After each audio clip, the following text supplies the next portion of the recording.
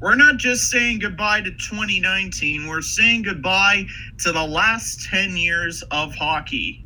On January 1st, believe it or not, we're done with the 2010s and plunging straight forward into the 2020s. But before we do that, it's time to sit back and reflect on the past 10 years. So we will ask a bunch of questions, including who was the best goalie, the best forward, the best blue liner, the best team. And if you had to pick the most memorable moment, what would it be? Episode 199, the last of 2019, starts right now.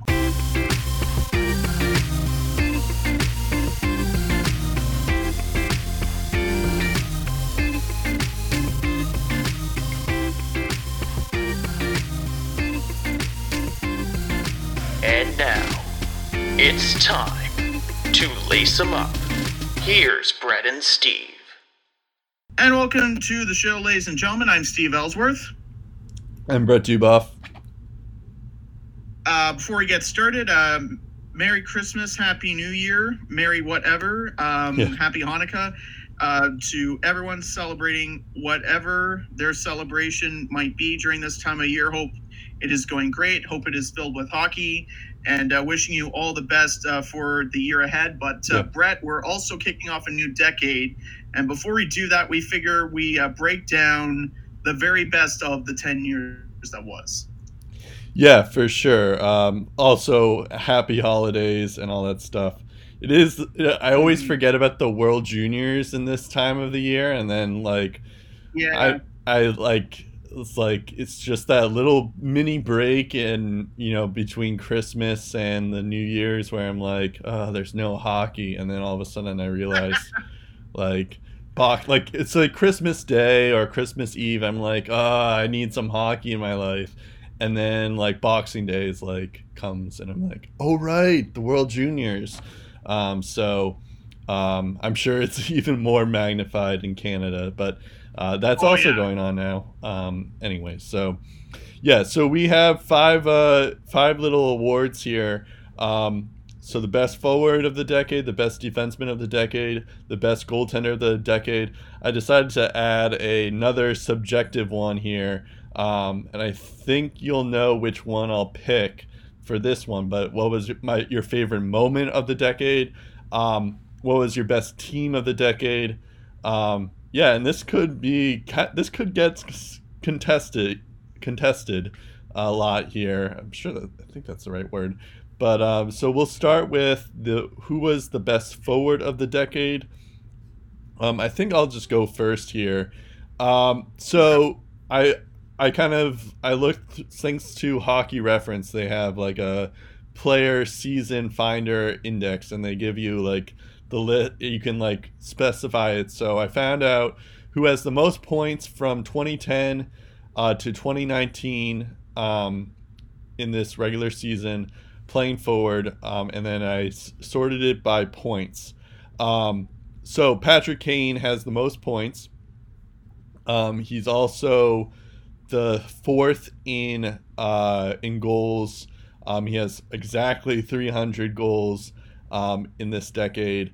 Obviously, you can say something about he had a couple of controversies off the ice, but there's no denying that he's phenomenal on the ice.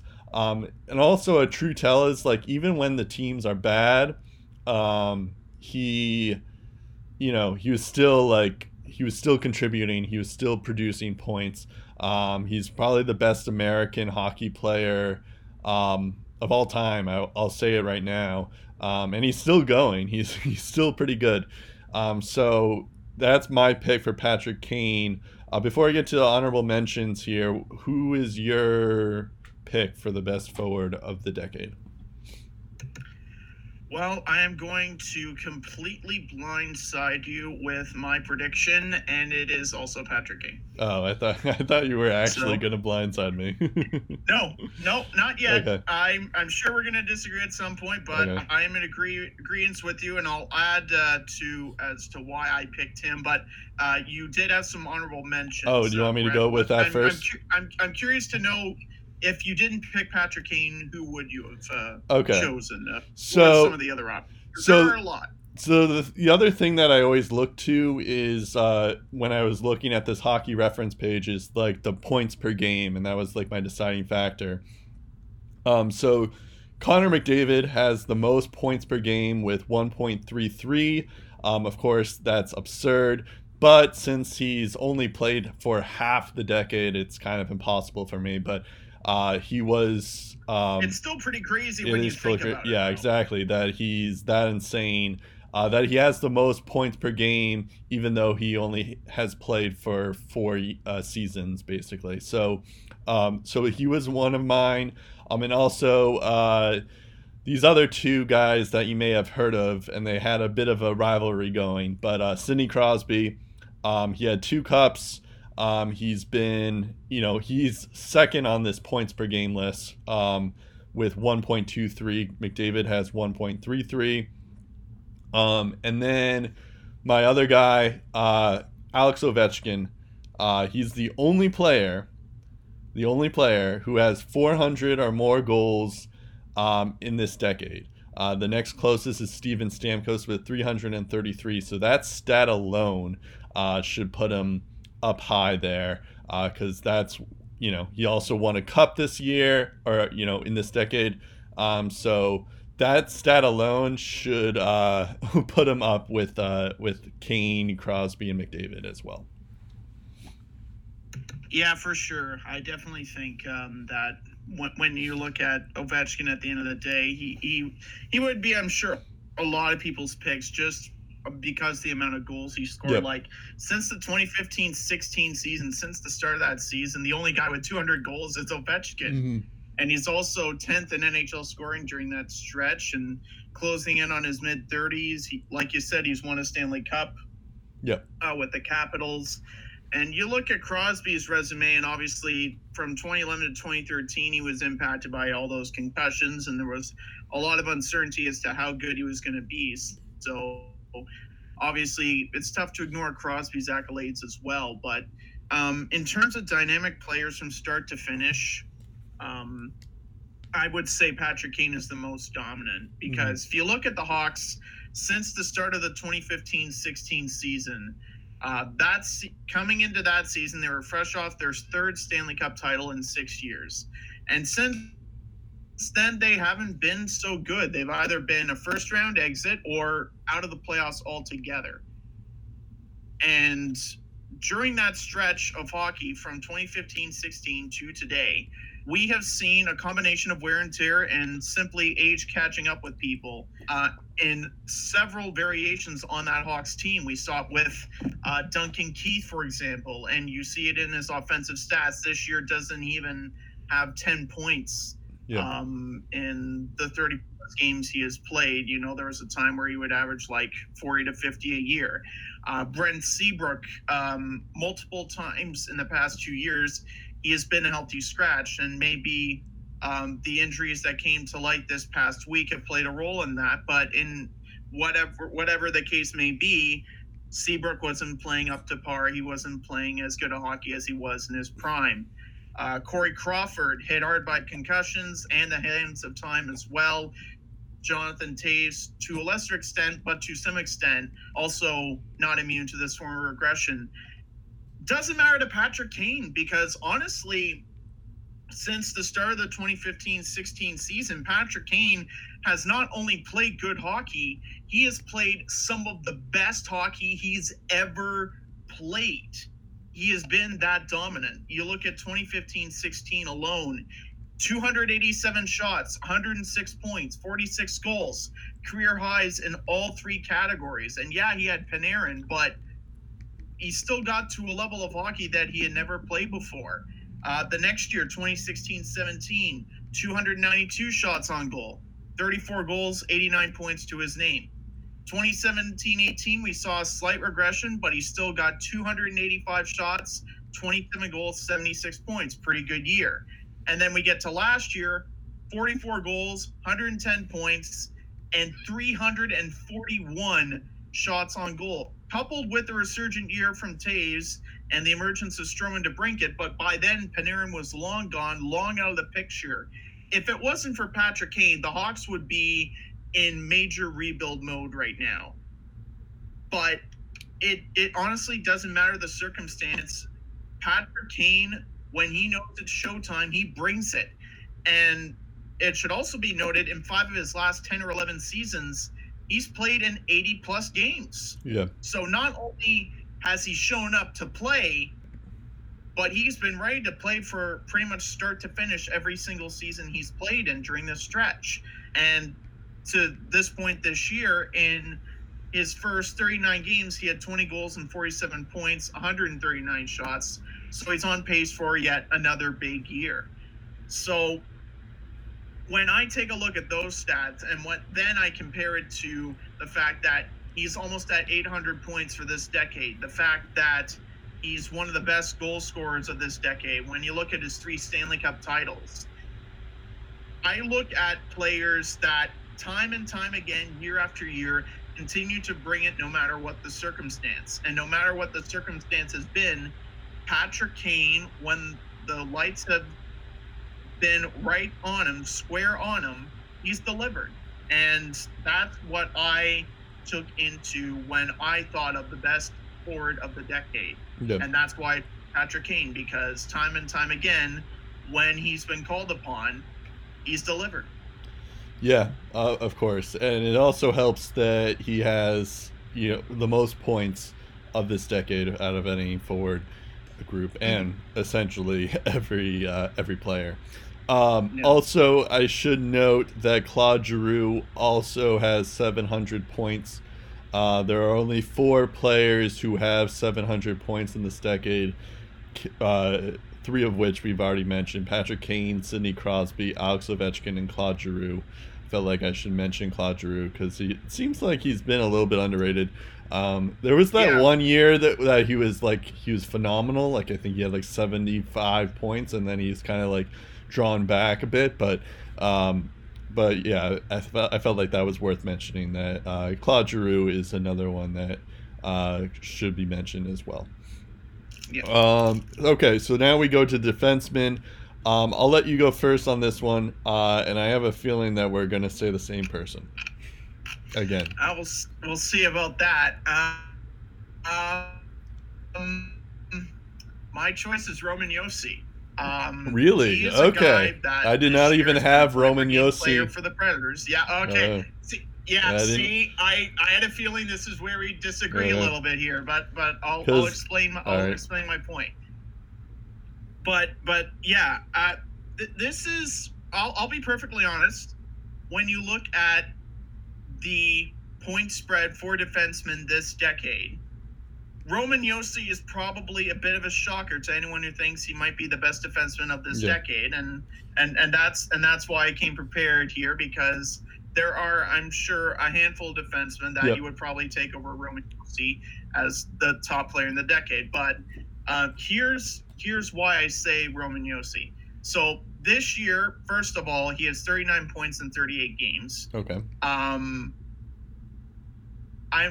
just thinking, that's impressive when you consider that he's 2 goals shy of setting a new career high in goals in a season. He's already at 14. I believe the career high for him is 15, so he needs 2 to set a new career high. He just needs 1 more point to secure his 7th straight season with at least 40 points. Presumably he'll get around 50 or 60 this year, and maybe more than that, depending on how the second half of the season plays out.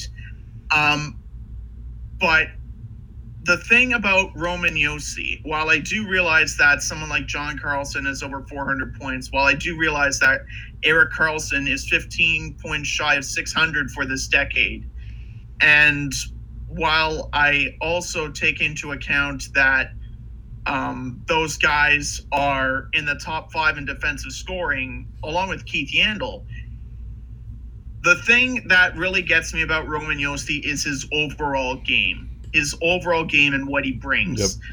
Consider this. Since the start of the 2015-16 season amongst NHL defensemen, Roman Josi has 253 giveaways. 37th most in the league. Yeah, that's crazy. He has averaged 25 minutes and 6 seconds of ice time per game, 9th highest in the league and higher than John Carlson, who, again, top 5 scorer amongst NHL defensemen in this decade. He has logged more minutes than John Carlson in this decade. He's blocked 629 shots, 17th overall amongst defenders since 2015-16. You take a look at someone named Brent Burns and Dougie Hamilton. They're the only ones not named Roman Josi since 2015-16 amongst NHL defensemen with at least 1,000 shots. In the past 4+ seasons, only 3 guys have done it. Brent Burns, Dougie Hamilton, Roman Josi. Since 2015-16, since the start of that season, Roman Josi is 3rd in goals with 69, 5th in points with 258. Nashville's power play, don't know if you know, hasn't always been great, but he's still in the top 20 in power play goals, still in the top 20 in power play points with this Nashville Predators team.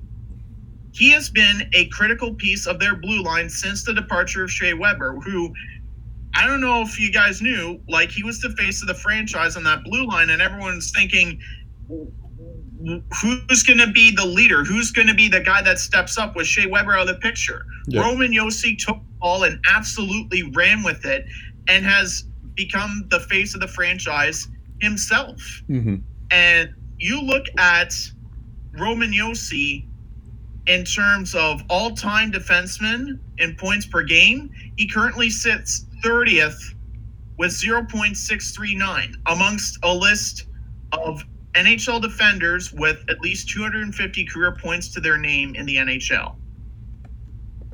Bobby Orr is the all-time leader with 1.393 points per game, and Roman Josi is in the top 30 on that list. He has over 1,600 shots this decade, 387 points this decade, 107 total goals this decade, top 20 in all 3 categories. And he's still top 10 in average TOI per game this entire decade. He's averaged 24.44 of time on ice per game. So I get that Erik Karlsson has brought the numbers. I get that John Carlson has brought the numbers. I get that Keith Yandel has brought the numbers. But in terms of all-around play, Roman Josi is the best defenseman in this league in this decade, in my opinion. And it's definitely debatable, but I have said many, many times he's one of the most underrated defensemen in the NHL. Yeah. I don't think he's underrated anymore. Okay. Oh, well, yeah, I guess we know how you think, because I thought for sure, because you've talked about Erik Karlsson ad nauseum for the past 5 years, ever since we've been doing this podcast. So I thought for sure you were going to pick Erik Karlsson. I didn't even have to explain why I thought Erik Karlsson was the best defenseman, because you were going to do it for me. But I guess I'll have to do it myself.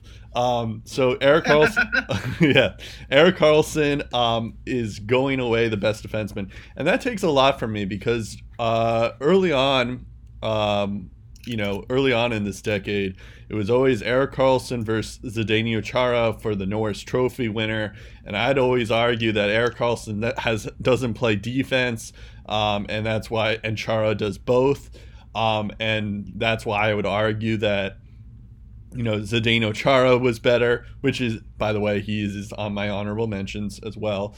But I would have Erik Karlsson now, because yes, he has the most points by far out of 70. He has 75 points more than the next defenseman on this list of the decade. He has 565 points, and Brent Burns has 490 points.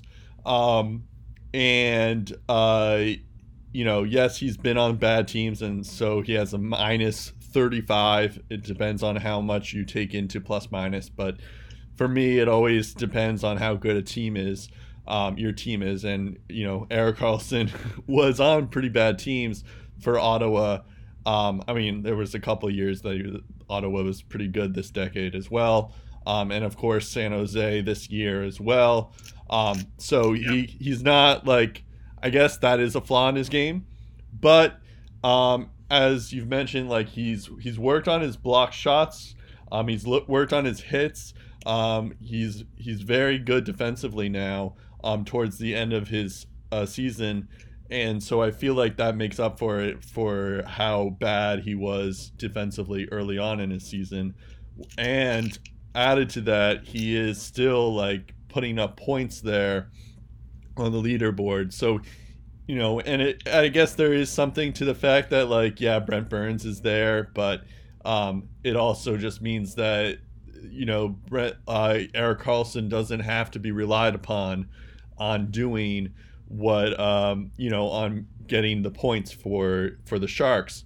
Also, Erik Karlsson on all these lists, except for plus minus, like time on ice, points per game, goals, assists, penalty minutes, even. Oh, no, not even penalty minutes. Never mind. But all these lists that I have here, adjusted points, like he is like, I feel like so much because he does so much offensively, that it makes up for what he can do defensively. And it's almost like having a fourth forward on the ice. And the reason that changed my opinion of him was that 2016 NHL playoffs when the Bruins played the Senators. And that would be the 2017 playoffs. Oh, 2017, you're right. Anyways, the 2017 playoffs where like Erik Karlsson had like a broken leg and he was still the best player in that series. And that's just incredible to me. Yep. And it just shows how clutch he is. And also the fact that you were like, that like all these Sens fans knew how valuable Erik Karlsson was. And the fact that like the Sens are one of the worst teams without him. Even when they had Mark Stone and Mike Hoffman, or not Mike Hoffman, when they had Mark Stone and Matt Duchene, like it still shows how much they, how much of a difference maker he was on that Ottawa Senators team. He may not be as good as he once was, but I would still argue that he's been so consistent when he's healthy that it makes up for it. Before, do you have a rebuttal? Doubt. When it comes to offense, there's not a pure gifted defenseman out there, no question about it. But all around defensive game is what won it for me, and Roman Josi was that. Okay, I guess I could see that. I don't know.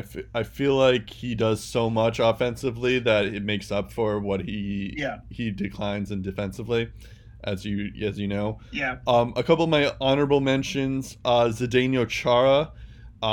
He doesn't put up as much points as he used to in the later years of this decade, but he is definitely like a force to be reckoned with, and something that NHL hasn't seen in ever. Like usually like a player that tall doesn't skate that well and all that stuff, but Zdeno Chara is just a beast. And it's an honor just to watch him play these past 10 years and hopefully more. It's also incredible the fact that he's like 40 years old for the later part of his season, and it doesn't even seem like he's losing a step. So he's an honorable mention, but that's more of a personal one. Chris Letang was another one that I had here. The only issue with Chris Letang is he gets injured pretty much every year. So injuries definitely hurts him. Yeah, and I mean, like, I guess you could say the same for Erik Karlsson as well, because Erik Karlsson now gets injured a lot. But I feel like Chris Letang was a big reason why the Penguins won those two cups. In 2016 and 2017. Still. So I have him.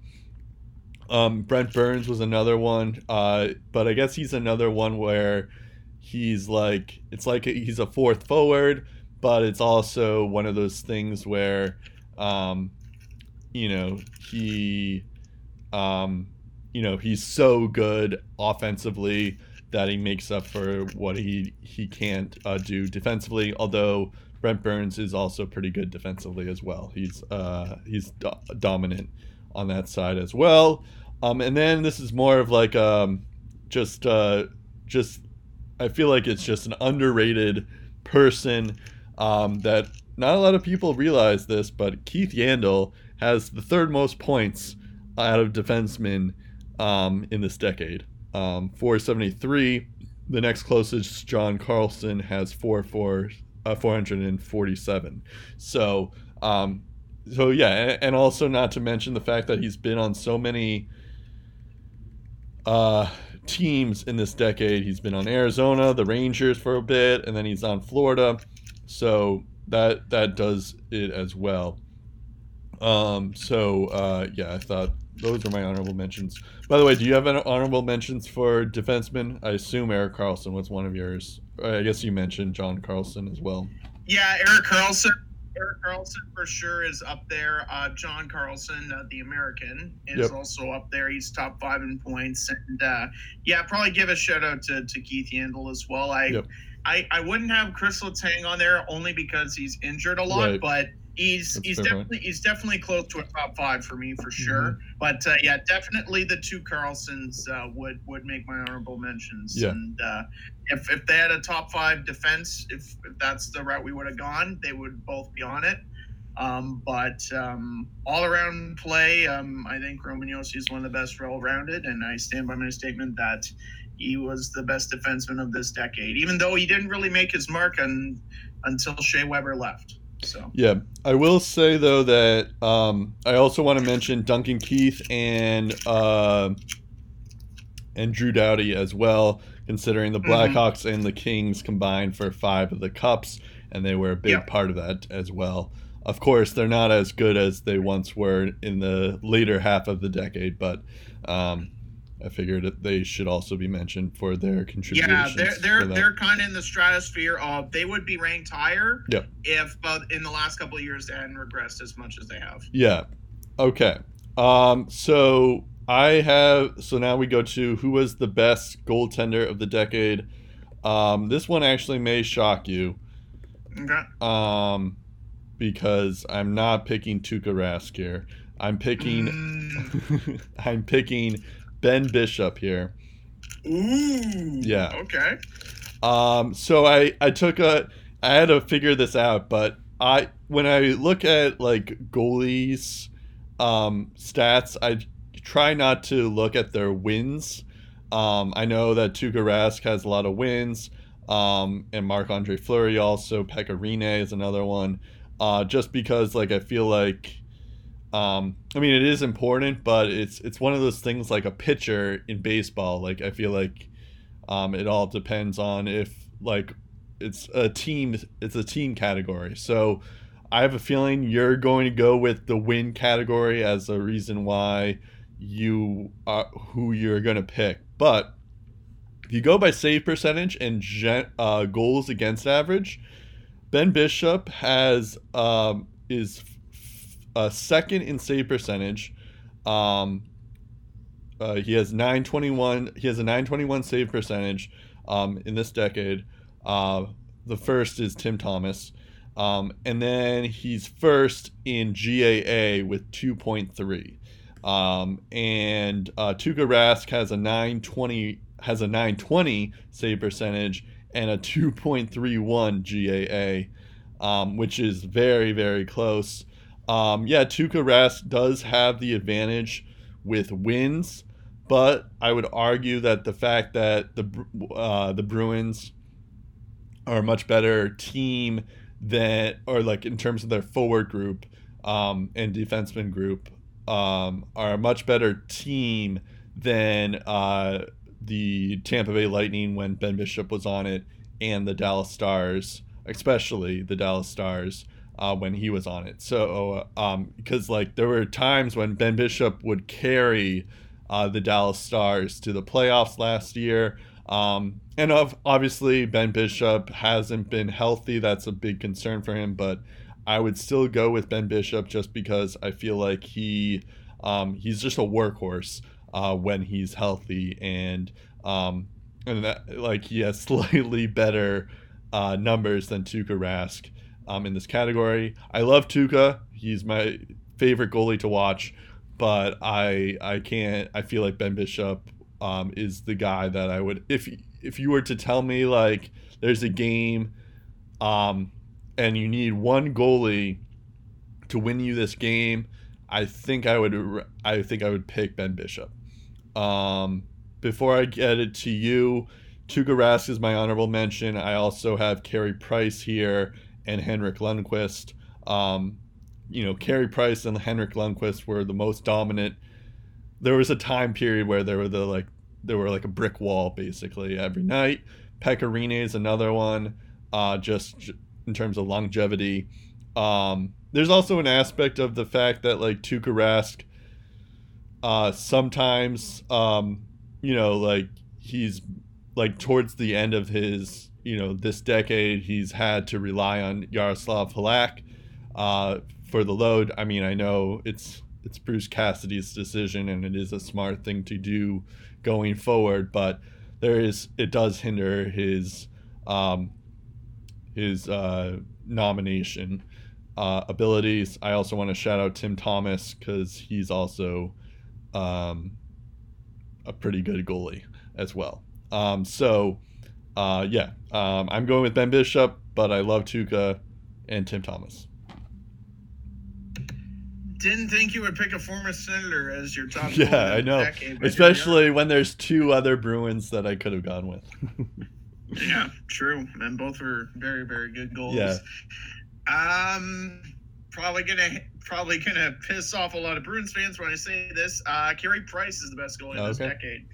And I base my decision on Carey Price when he's on his game with the Montreal Canadiens versus Carey Price when he's either A, not on his game, or B, not in the lineup altogether, and what the Habs look like without him.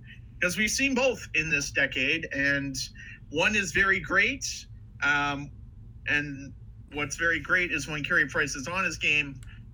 When he's not on his game, and when he's hurt, not playing, whatever, doesn't matter. The Montreal Canadiens as a team, to me, they don't have a chance if Carey Price isn't performing to expectations. And I'll expand upon that. You take a look at the Montreal Canadiens right now. They have guys like Jonathan Drouin, Max Domi, Jesperi Kotkaniemi, Brendan Gallagher, Nick Suzuki, Thomas Tatar as well. They're all pretty good players. And they've offered a lot of offensive depth to that organization. In the past, they had standouts like Max Pacioretty and PK Subban. And, if Shea Weber's on his game today, I guess he helps makes Carey Price's job a bit easier, and he's also contributed offensively too. But with him, ages and the hands of time are two factors that need to be weighed when you look at Shea Weber heading into every season. So nothing's a shoo-in with Shea Weber anymore. Regardless of who the Montreal Canadiens have had on their team to provide offense, all that potential success means absolutely nothing if Carey Price doesn't deliver. There is nobody in that organization right now, outside of perhaps maybe Caden Primo, that you can point to as a long-term solution between the pipes that is not named Carey Price. They couldn't find it with Antiniemi last year. Mike Condon wasn't the answer. Neither was Al Montoya. Neither was Peter Budaj. Keith Kincaid hasn't proven to be the answer in Montreal either. They rely so much on Carey Price to win hockey games. It's absolutely crazy. Yeah. And despite all of that pressure that he has had to play through, Carey Price is fifth in games played in this decade. He's one of 5 NHL netminders in this decade to appear in 500 games, at least. His 280 wins are the 4th most in the league since January 1st, 2010. He also reached the 2014 Eastern Conference Finals with the Habs. Only one less appearance than Lundqvist and Rask, and the same as Pekka Rinne. He's faced 15,802 shots in this decade, the 3rd most behind only Henrik Lundqvist and Pekka Rinne. His save percentage, outside of a few bad seasons, also at .919, near the same level as Rinne and Lundqvist. Tuukka Rask, in comparison, is at 921 this decade, and he's only started 479 games. Yeah. So, like you said, Tuukka Rask has had the benefit of having Yaroslav Halak on his team, Carey Price. And Tim Thomas. And Tim Thomas as well. Carey Price has, whenever he's been healthy, he's been playing in a lot of hockey games in a season. And every single game almost feels like you have to win because the backup goaltending just hasn't been good enough. Yeah. And the fact that we know how much of a difference he is to this Habs team when he's on the ice and what happens when he's potentially absent from the play is all I need to know when making this decision. He is the best goalie in the NHL in this decade, and it's no contest. In terms of honorable mentions, I have a few. Obviously, would be remiss if I didn't mention Henrik Lundqvist in the same breath as Carey Price. Yep. He had a shutdown pairing of Girardi and McDonough in the early part of this decade, so that was a help to him. But there were still a lot of times where, because of the lack of offense, the Rangers needed a good goaltending performance from Henrik Lundqvist. Yep. And more often than not, he delivered. He would stop 35, 40, however many shots he would to give his team the win. And he had that Carey Price ability of stealing a hockey game and giving his team a win when they had no business winning a game. But in his tenure with the Rangers this decade, he had Antti Ranta as his backup. He had Cam Talbot as his backup. Nowadays, he has Alex Georgiev. Down the road, it could be Shesterkin. So he's had some capable backups that have helped him make his life easier.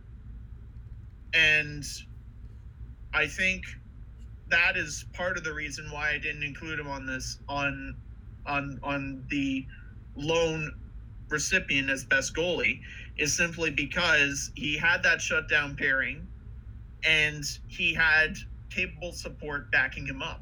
Mm-hmm. But that doesn't take away from his 299 wins in this decade. What Henrik Lundqvist has done in this decade is also worth boasting about. Like, his lowest single season save percentage came last year, and it was .907. Like, that's how consistent King Henrik has been. And I would be very remiss if I didn't mention him. Another honorable mention, Pekka Rinne. He's faced the second most shots in this decade. But again, a lot of great defenders. PK Subban, Matthias Ekholm, Ryan Ellis, Ryan Suter for a couple of years, Shea Weber in his prime, and of course Roman Josi. I wouldn't put him first because of the slight regression he's had lately, but he's still a pretty good goaltender and definitely top 5 in this league. Marc-Andre Fleury, he struggled a little bit in the early part of this decade with Pittsburgh, particularly in the playoffs, but kind of found his game back again since joining the Vegas Golden Knights. Done some great things with that team. I wouldn't put him first because of the amount of times he kind of cost the Penguins a little bit. He wasn't always on top of his game, and I think to be the most consistent lights-out goaltender, you need to provide that consistent level of quality goaltending. And there was a point in time in this decade where Fleury wasn't doing that, and it cost him his job a couple of times. And, of course, your guy, Tuukka Rask, I mean, he has Pasternak to work with. He has Brad Marchand to work with. He has Patrice Bergeron to work with.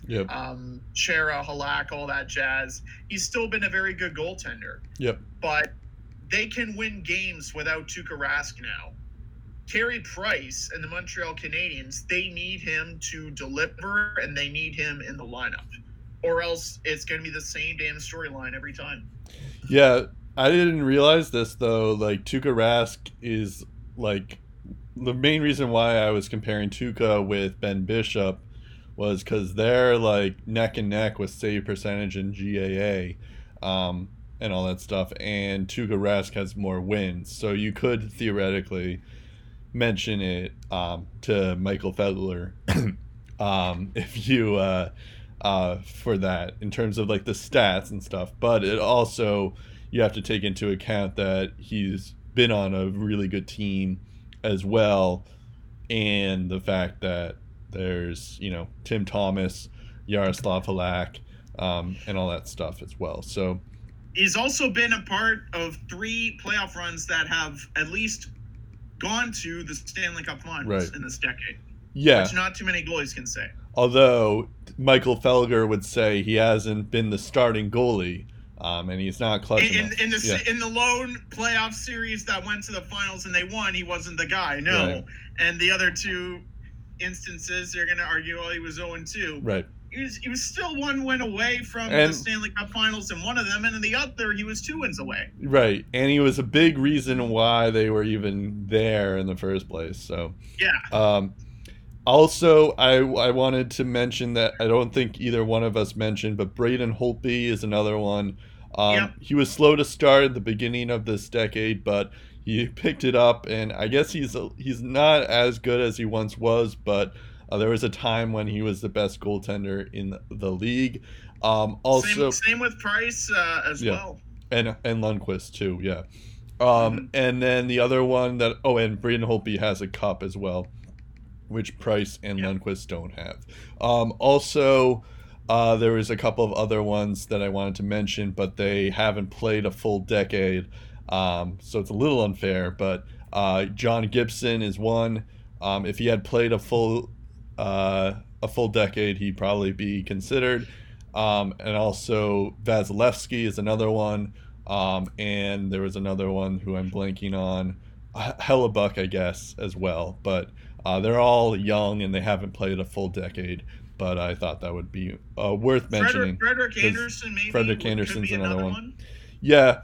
You know, it's interesting now that we're listing all these goalies. It's like, I feel like this decade was basically just the year of the goalie. It's a tough list. Yeah, because you have like the old guy. Oh, Bobrovsky was another one that we didn't even mention, because he was pretty good too. So you have like the old guys with Lundqvist, Tuukka, Pekka Rinne, Fleury, and then Price, and then you have like Ben Bishop, we forgot Tim Thomas, who didn't play a ton, but like he would be up there, and then you have the young guys as Gibson, Vasilevsky, Hellebuck, Anderson. Yeah, it's just like it's a pretty good decade for goaltenders. I mean, I guess it speaks to the fact that scoring was lower in general this decade compared to other decades, so I think that had a part of it. But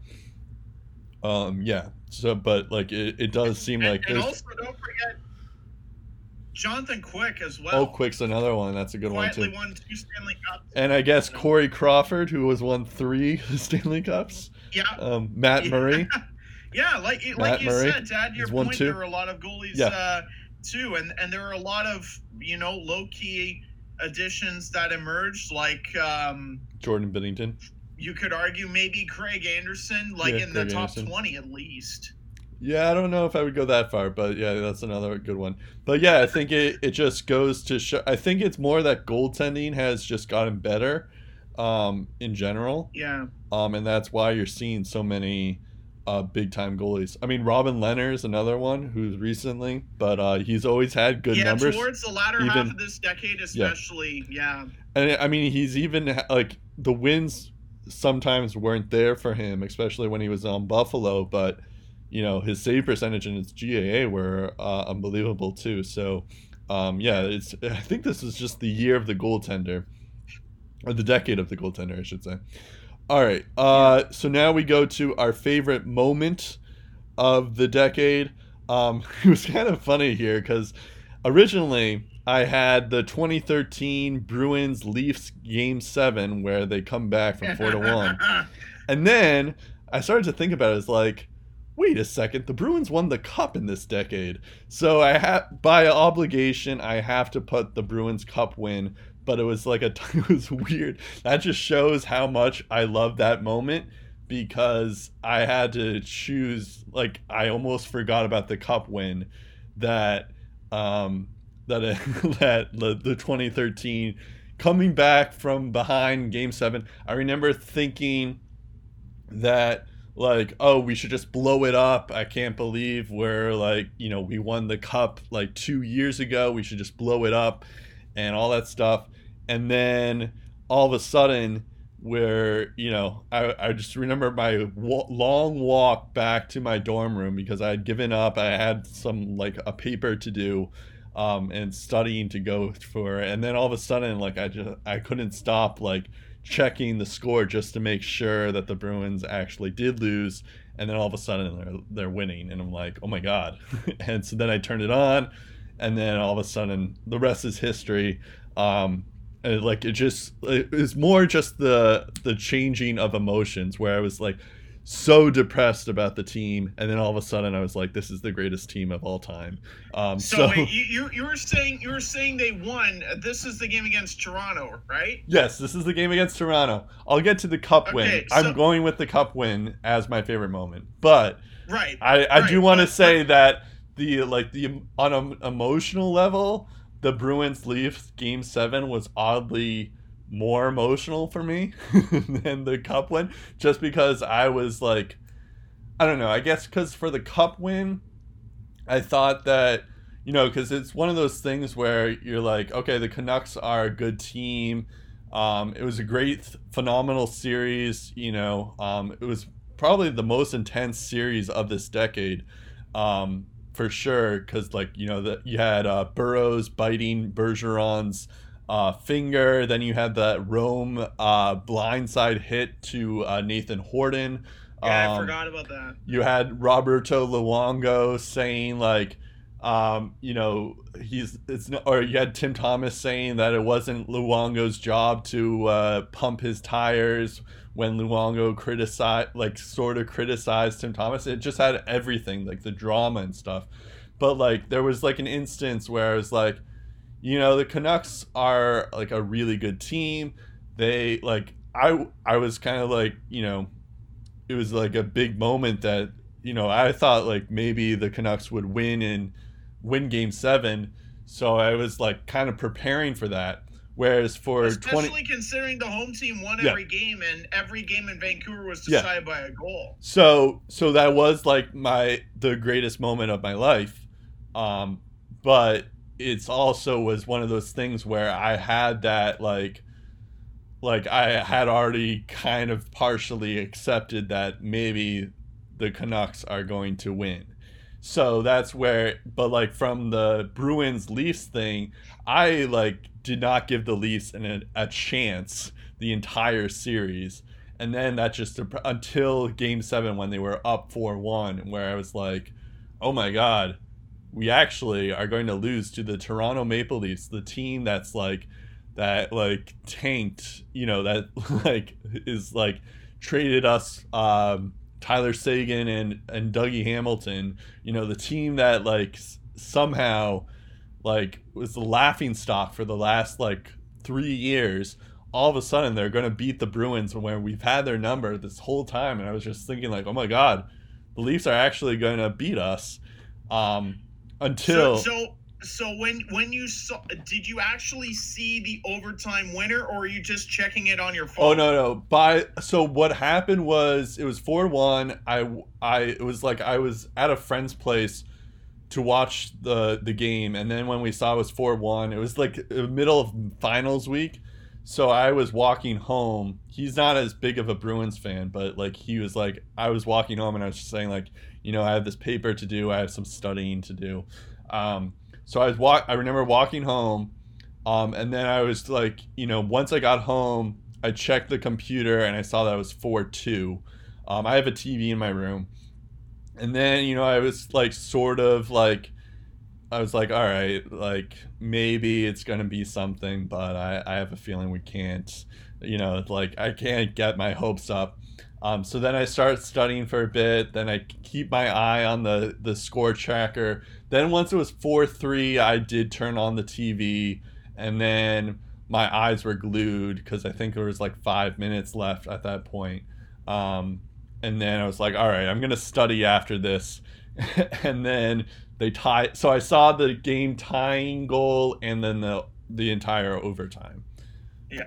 But yeah. So without going too far, because I could talk about these two games forever. But yeah, I'll go with the cup win just because it was the greatest day of my life. but in terms of the emotions, I'm going with the Bruins Leafs Game 7. Other honorable mentions, the Golden Knights' first year. I think that's something that we'll never forget. Also, Phil Kessel's first Stanley Cup win. That was a big one. And I also love it when new teams win. So the LA Kings, their first win was pretty big. The Capitals, and begrudgingly the Blues.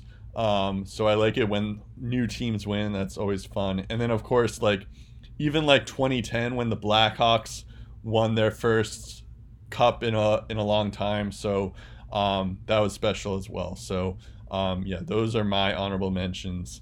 What were your favorite moments? So before I get to that, I'm gonna get kind of pretty real for a second. Also, arguably the most tragic moment was the Humboldt Broncos bus crash. But the best moment probably has to be how the hockey community responded in the days following that bus crash. And I'm sure it's still relatively fresh in everyone's minds, even though it happened April 6, 2018. Just a normal day, no snowstorms in Saskatchewan, just a normal bus ride for the Humboldt Broncos, going to a playoff game where if they didn't win, they'd be eliminated. And their season instead ends in tragedy when the bus collides with a massive truck, over a dozen fatalities, including the coach, the captain, the starting goalie.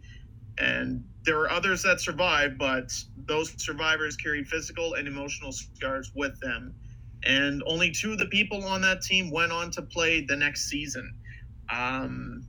The hockey community at large, especially in the age of social media where we really get to see it in person, reacted in such a powerful way, whether it was donations, messages of support, you name it, they brought it.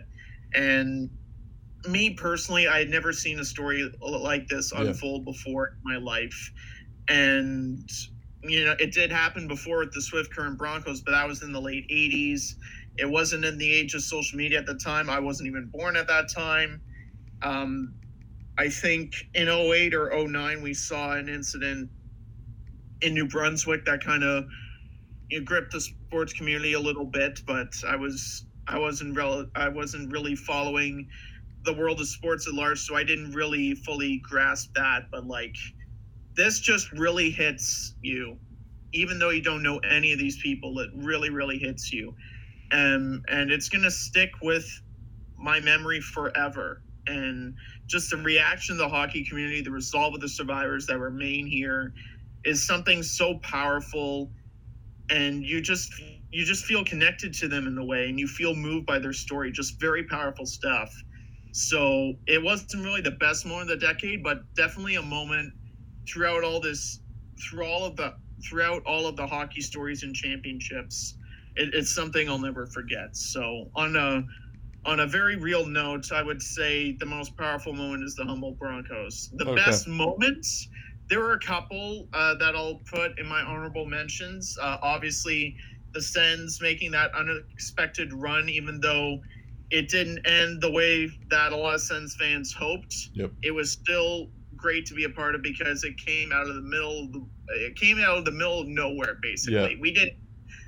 We, the residents, the people of Ottawa, didn't expect that to happen. We weren't expecting a conference finals run that almost extends to the Stanley Cup finals, and we're like, oh crap, we actually might have a chance at winning the first championship in the history of our modern franchise. And it didn't happen, obviously. Pittsburgh ended up getting a goal in double OT to ruin that, but I wasn't really crushed by that when I saw it, where I was just kind of in admiration after a loss. One of the few times where I was just like, well, that sucks, but what a run, what an ending, what a run this team gave us. And it was something special that I'll always cherish as a Sens fan, especially considering where the Sens are at now. I'll cherish even more because there was a lot to like about that run.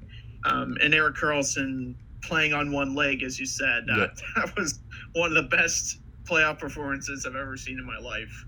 Was just not just what he did in the Boston series, but throughout that whole playoffs, it was amazing. Yeah. I would also like to put Vancouver 2010, Sidney Crosby, the golden goal, right I up knew there. you were going to go with that one. That's probably my least favorite one. Yeah, I figured it would be. I have PTSD on that. Yeah, I have PTSD there. Even though I do remember the 2002 win over the U.S. Yep. But that one was when I was like 9-10 years old, probably. Yeah. 8, 9, 10 years old. So like, it didn't have as big of an impact on me as the 2010 championship did.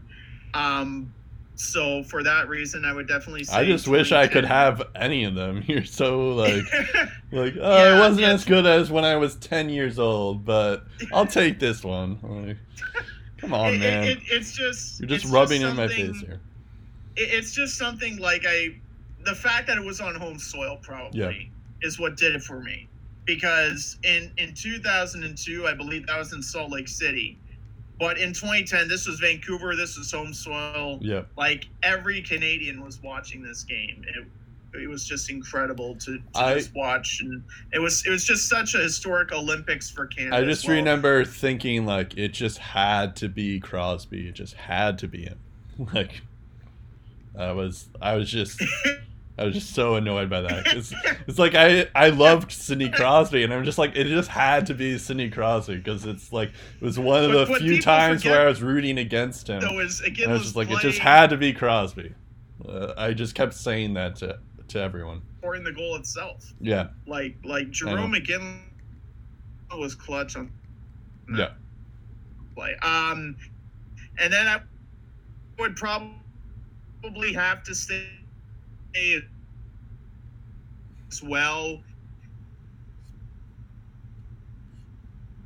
On a personal note for me, the Ottawa 67s going to the OHL font that close to a championship, and that was really fun to observe the playoffs with 14 straight wins. Like, who does that? Like, I don't care whatever level of hockey you've watched. If somebody pulled off 14 straight wins to start a playoffs,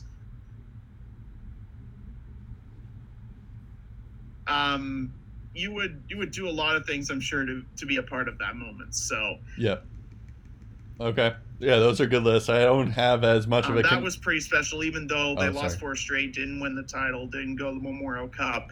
That was definitely a playoff run that I'll remember for the rest of my life as well. Okay. So.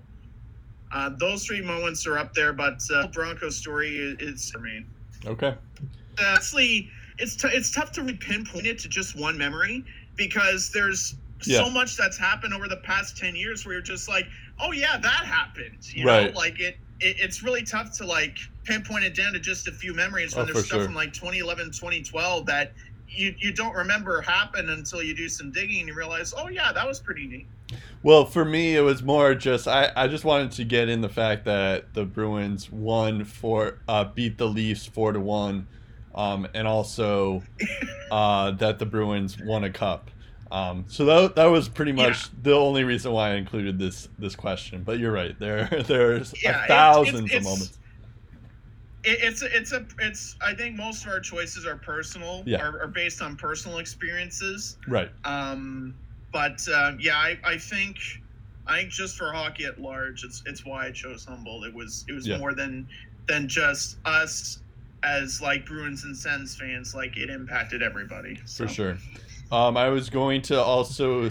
I thought you were going to mention the John Scott maybe in your honorable mentions, but that was actually another one that I thought about. John Scott at the All-Star game. That was a good one. Okay. We should get going though on what was the best team of the decade. Mm-hmm. It was a toss-up for me because it was either the 2013 Chicago Blackhawks. They're the only team to win the cup. It might have been a lockout year, but that team was super dominant. And they had the President's Trophy. They had that streak to start the year. The only reason why I'm not picking them, though, is because of that lockout shortened year. I feel like they were a good team and they probably would have won the cup.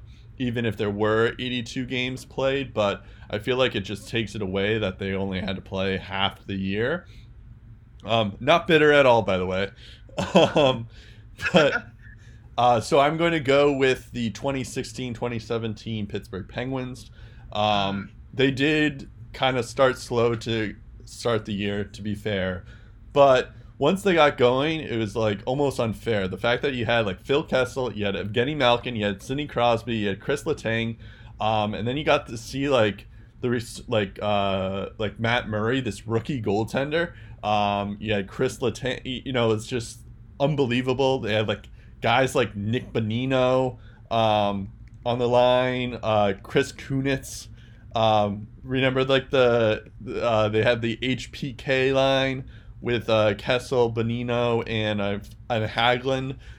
So like they were unstoppable, and it didn't even like.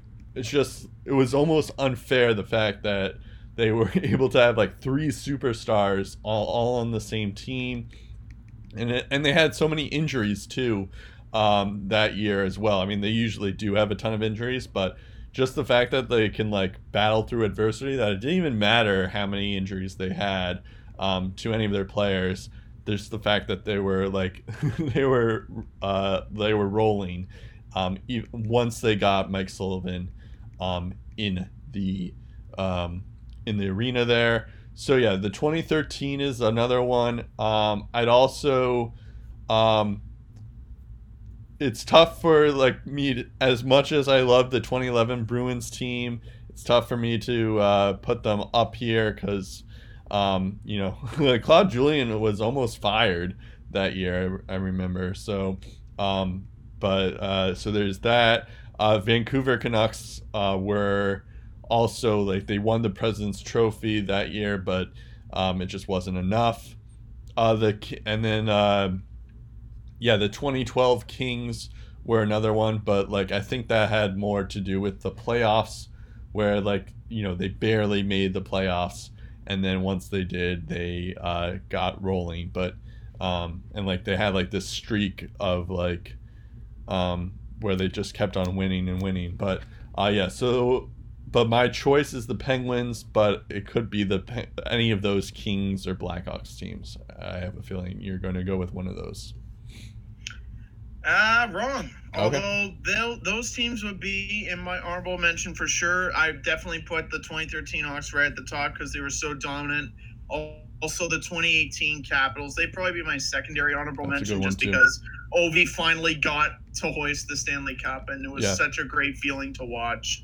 That's a good one for the first time. And I guess you could argue the 2017-18 Vegas Golden Knights because of the run they had to the Cup Finals. Just in the first year of their existence, that was remarkable to watch as well.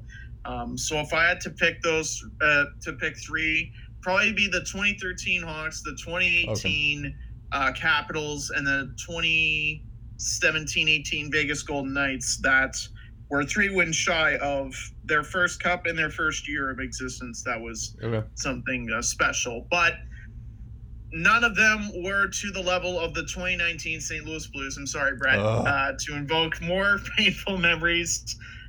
But like this team on paper, I get they were talented, and a lot of people thought they were going to win the Stanley Cup anyways.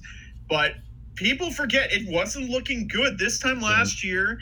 They had already made a coaching change. They were still a bottom 5 team, and it was around this exact same time where they turned to this kid named Jordan Binnington in Philadelphia. They get a huge win there. They start to turn things around. In the middle of their improbable run, we hear about the story of Layla Anderson fighting against cancer, and that kid, filled with strength, becomes part of their championship run, and she just instantly becomes a part of the team.